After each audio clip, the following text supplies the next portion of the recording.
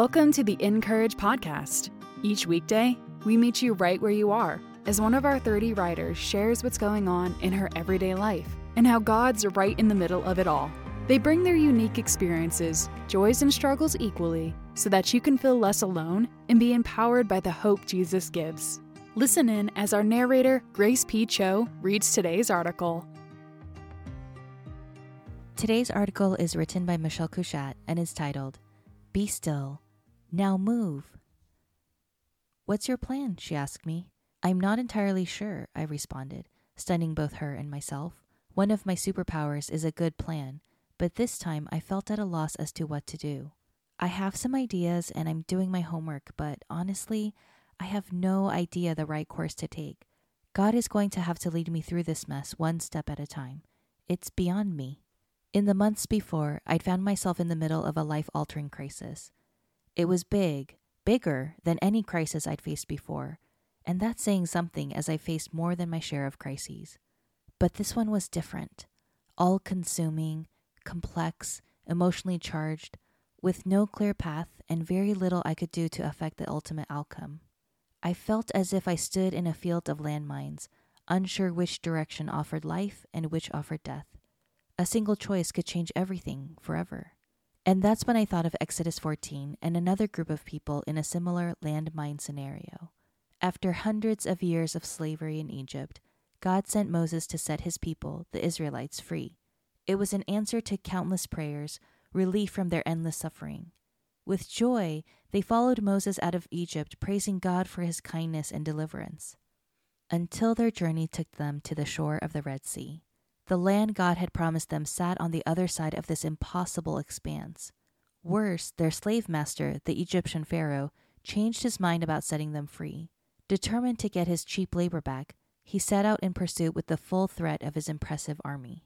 Thousands of Israelites, emaciated and weary from a lifetime of slave labor, faced an impossible sea on one side and an angry army on the other. A life-altering crisis, no doubt, and one without any clear path of escape. This story has always been a favorite of mine, probably because of its realness.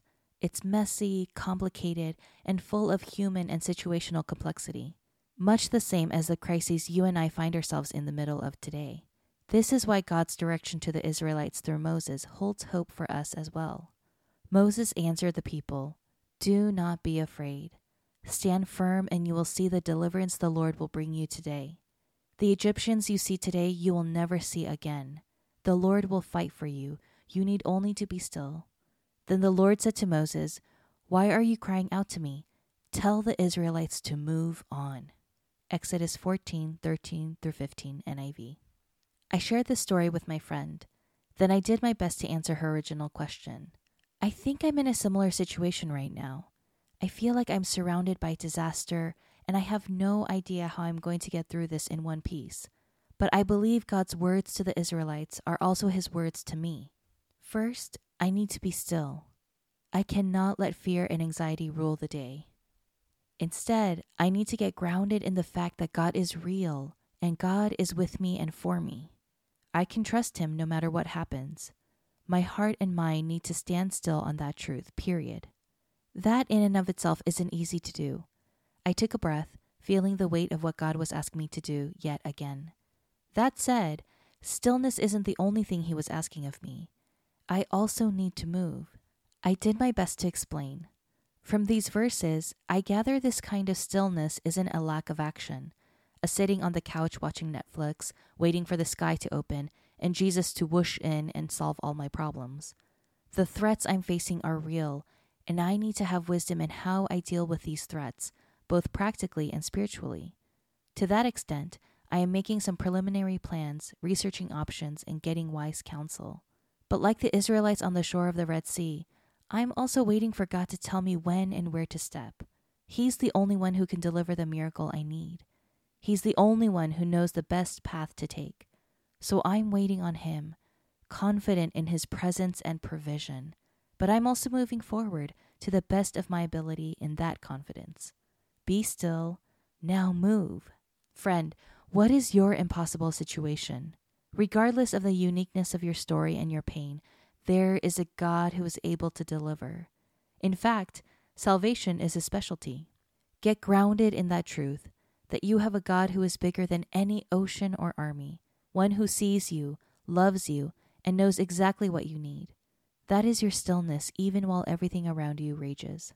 Then, with that truth as the anchor of your soul, move. Take steps forward. Use the wisdom and advisors God has given you to walk in faith. Trust him. Follow him. Be still. Now move. Your promised land awaits. To read more from our writers, visit encourage.me.